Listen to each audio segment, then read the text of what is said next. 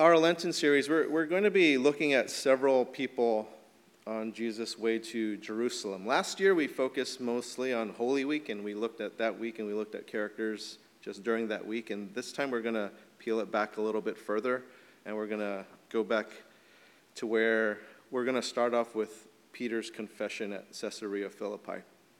And so all these people who met Jesus on his way to Calvary, it's not to focus on those people.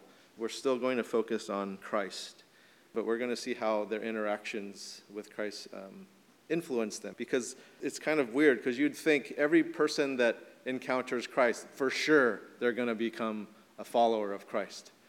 And we're going to see that that's not necessarily the case.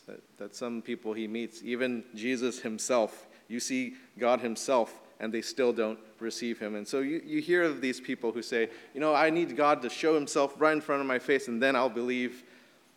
It's not true. Like, Jesus did that, and still people did not believe. And so we're going to look at all of these different brushes from these people that they had with Christ. And some of them had these direct encounters with Jesus. Others we're going to look at only have an encounter with Jesus one time that was recorded, and we'll see what happens to them. And others have several times that they meet with him, and yet what happens to them. And so all of them have this opportunity to come to faith in Christ, but not all of them do. And so we're going to start this series in Caesarea Philippi because it marks a turning point in Jesus' ministry. And I'm so looking forward to a time when we can go do a pilgrimage to Israel through the Holy Land, and we'll go to Caesarea Philippi. We'll see where this confession was made, and you'll be able to sense it and see the surroundings and all this sorts of stuff. But until then, we'll just talk about it. It's when Jesus begins to explain to his disciples who he is and where he's going. And it's this turning point here that happens. Now, we have the benefit of having the entire gospel in front of us. We've read it. We know it.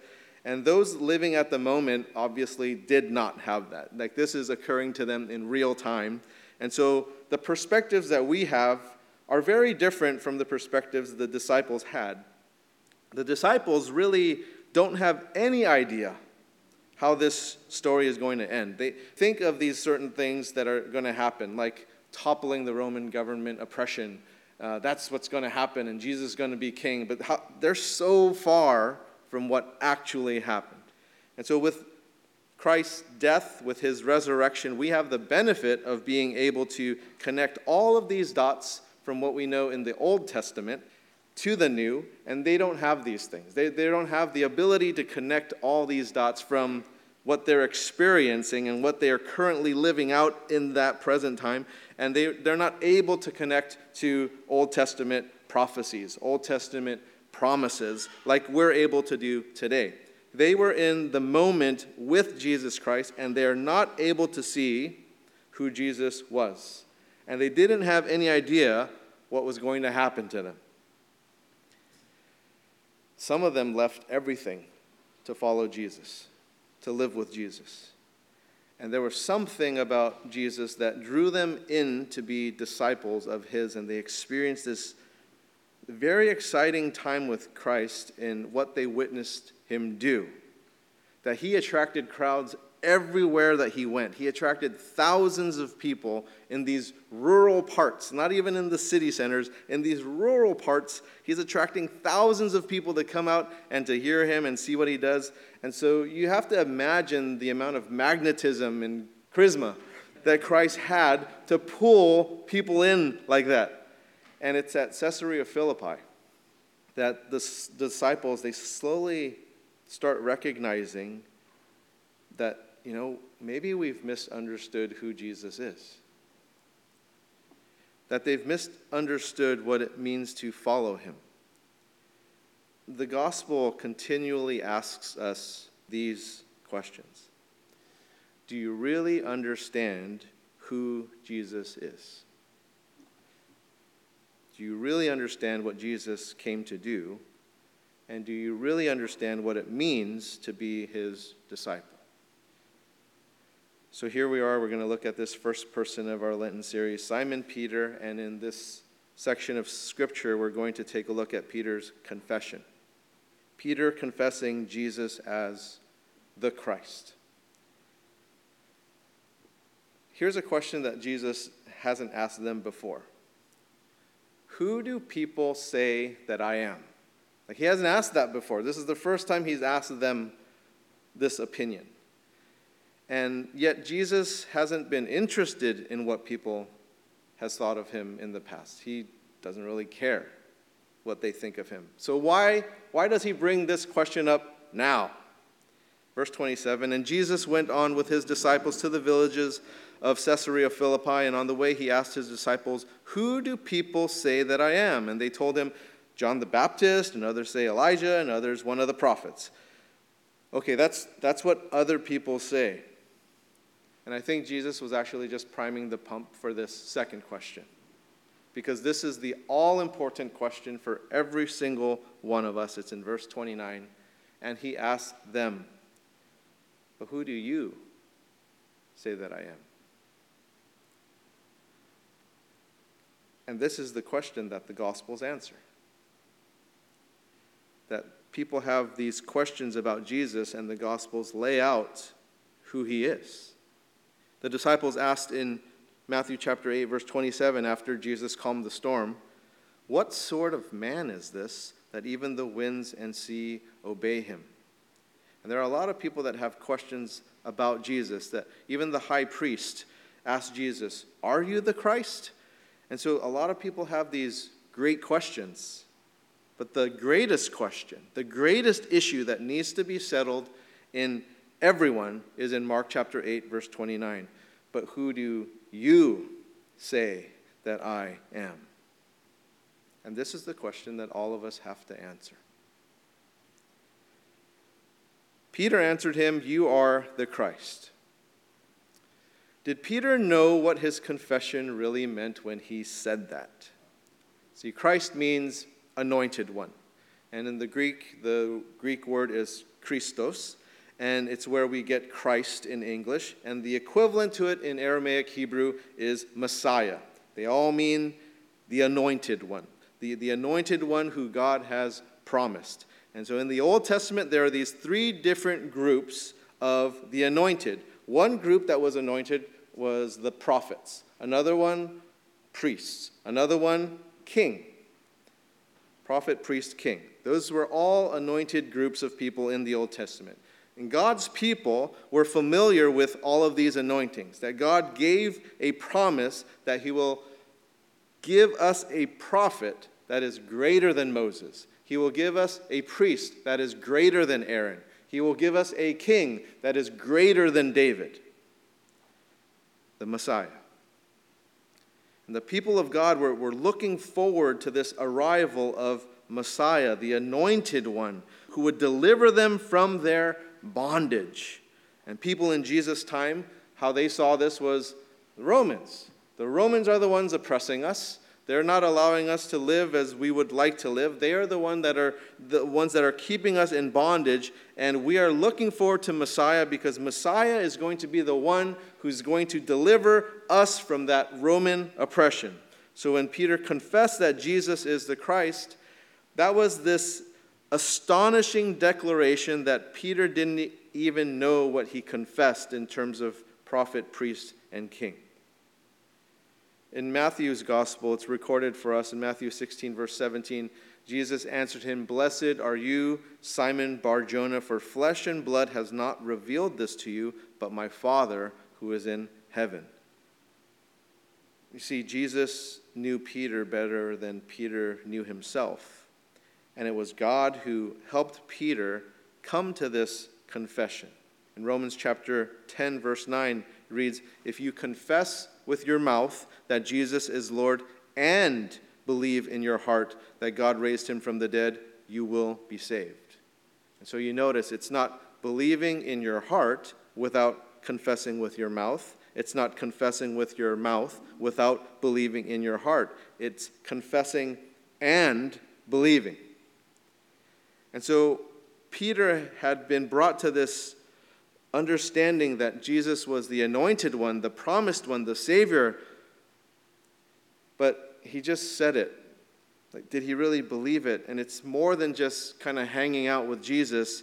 He was brought to a point of maybe he was believing it this whole time because he was with Jesus these couple of years, and maybe it's finally where he confesses it, confessing Jesus as Savior, that he's finally saved. Now, right after Peter's confession comes this second part of this conversation, and keep in mind that the Gospel of Mark is believed to have been sourced from Peter, that Peter is a primary source for the Gospel of Mark. So it moves from Peter's confession that Jesus is Christ to right away, he's struggling with Christ. Now, there are people who struggle with Christ before they come to faith in Christ, and there are people who struggle with Christ after they come to faith in Christ, and Peter falls into this latter camp. Peter understood Jesus to be Christ, and now he needs to work out who Christ really is. And it goes back to this really huge question that each one of us needs to answer, but who do you say that I am? Because it's more than just confessing that Jesus is Christ. Because how do you define Christ? Let's look at verses 30 and 31. And he strictly charged them to tell no one about him, and he began to teach them that the Son of Man must suffer many things and be rejected by the elders and the chief priests and the scribes and be killed, and after 3 days rise again. Son of Man. Son of Man is a Jesus favorite in terms of calling himself that. Like that's his favorite title to call himself.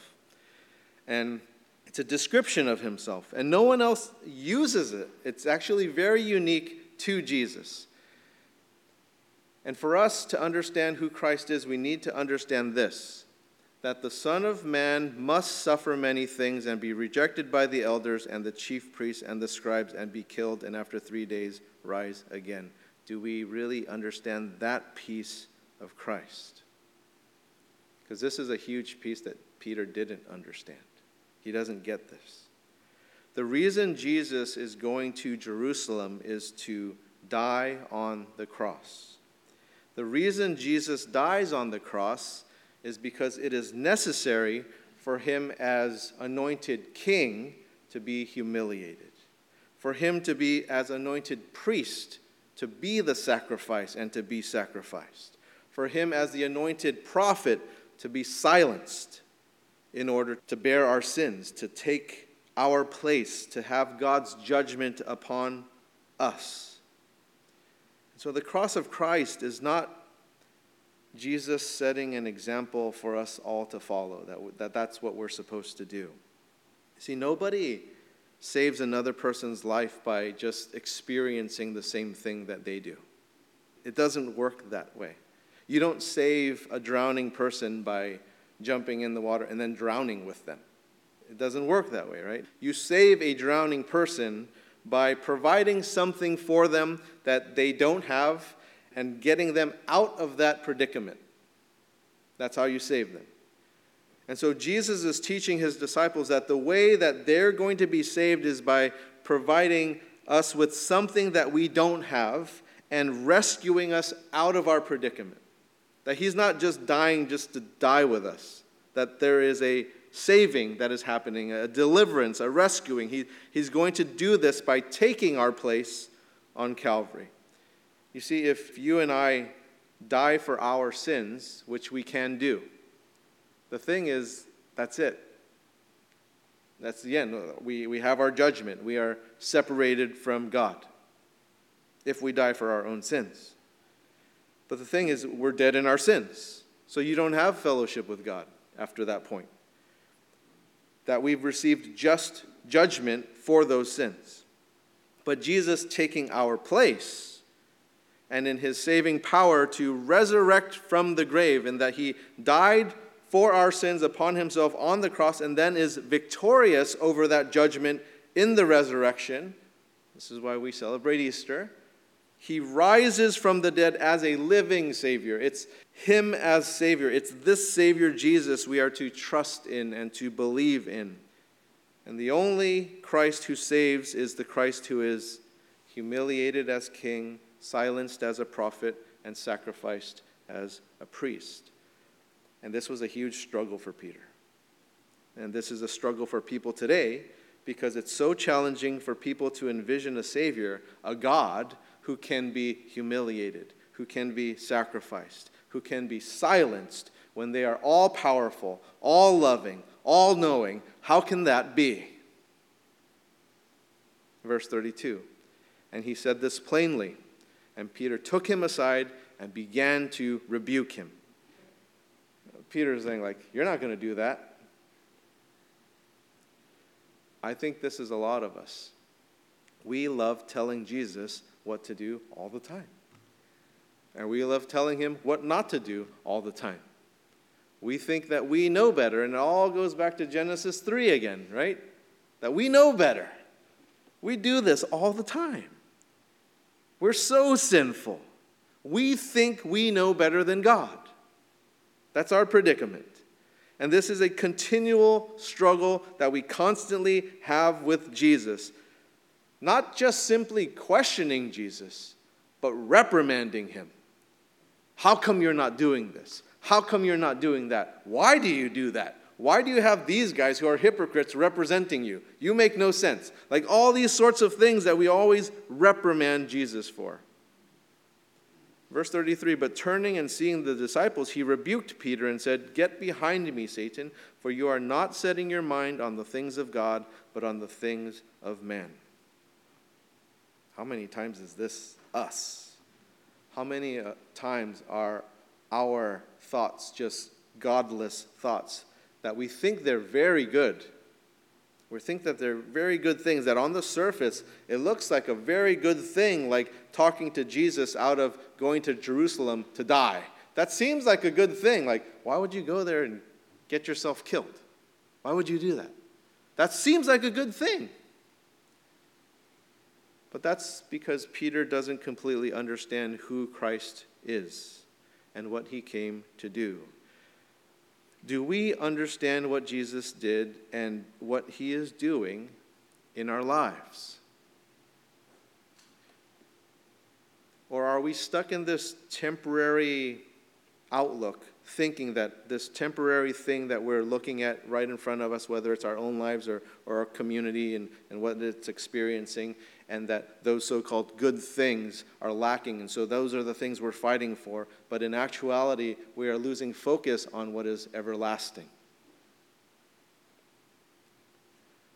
See, the only way that Christ saves is going to the cross. And so what are we telling people about Christ today? Are we watering it down with something else? Something that we think is good in the temporary? And is what you're doing even working? Or are you even evangelizing at all? When you share Christ, and you need to share the cross of Christ. You need to share about sin, because that is what leads to people confessing Christ and believing Christ when you share about him. And once there is a confession, the struggle doesn't end there. Sometimes it's the beginning of the struggle, and then comes the most challenging part of following Christ. Verse 34, and calling the crowd to him with his disciples, he said to them, "If anyone would come after me, let him deny himself and take up his cross and follow me." Now, those who follow Jesus have to trust Jesus going to the cross. And to go with Christ, who goes to the cross, to receive the salvation of Christ because of the cross. And Jesus gives this wonderful promise to those who follow him. Verse 35, for whoever would save his life will lose it, but whoever loses his life for my sake and the gospel's will save it. And if you think this cost is just too great, look at verses 36 and 37. For what does it profit a man to gain the whole world and forfeit his soul? For what can a man give in return for his own soul? There are people who still don't understand what Christ did. That he was sacrificed on the cross. He showed his power in the resurrection, and he transformed his people by sending his Holy Spirit. And then Jesus tells us to trust him and to follow him. And I think a lot of us can probably identify with Peter. And that we make this profession of faith in Christ, but not really completely trusting Christ, thinking that maybe we know better. And maybe there are some of you here this morning that are having this sort of struggle, that you have in your mind how things should be and what things should be like and what we should be doing. And the struggle is not a bad thing to have with Christ at all. The bad thing is if you just quit struggling with Christ and said, forget it. I'm done with it. I don't want to deal with this anymore. But if you continue to struggle with Christ, that's not a bad place to be, because you're still in relationship. You're still trying to figure things out. But if you're struggling with Christ right now, you do need to count the cost. You do need to look at verses 36 and 37. For what does it profit a man to gain the whole world and forfeit his soul? For what can a man give in return for his soul? So you go about doing what you think is good, this temporary good without an everlasting focus, but you give up your soul for it. So what good is it really? All the effort you put in, all the resources, all the whatever you're doing, energy. Are you confident that Jesus is Savior, your Savior? Who do you say Jesus is? What are you struggling with that is not of God? And that's something we really have to be honest with. Like, is it really just my struggle? Is it a struggle that my community is forcing upon me, but that's not really the thing? That those so-called good things that we're struggling with at the moment, that if you're not looking at them with eternal eyes, you may be forfeiting your soul. See, the only eternal thing that we can hold on to, the only thing, is Jesus Christ. It's not some issue. It's not some loved family member. It's not your money. It's not any possession. It's nothing else. It will all burn. That you need to confess Christ and believe in Christ. That's the only thing you can do for eternity. Everything else burns. Let's pray. Lord Jesus, we are wanting to completely focus on you. And may all of these other things that may seem like really great things, really good things, may they not be the main thing. That you are the main thing and all these other things fall in submission to that. That we look at those things in light of who you are. May that question of who do you say that I am continually run through us in these next several weeks as we're approaching Easter. That we would be able to trust in you, confess that, and believe that. In Jesus' name, amen. We're going to move into a time of communion, and so if anyone needs those elements, just please raise your hand and we can get that to you.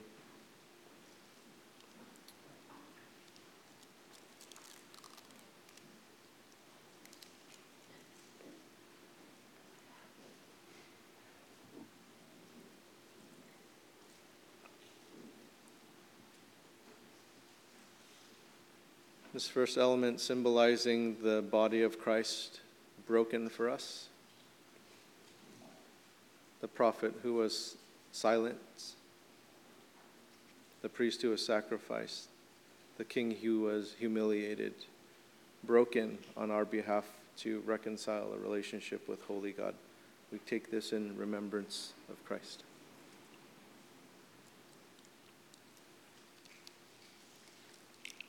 The fruit of the vine symbolizing the blood of Christ shed for us. We take this in remembrance of Christ.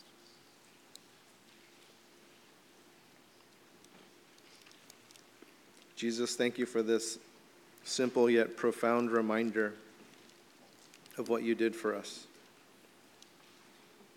As you and your disciples embark on this journey from Caesarea Philippi and the people that we're going to meet along the way. I pray that we would focus on you and keep you in mind the entire time. In Jesus' name, amen.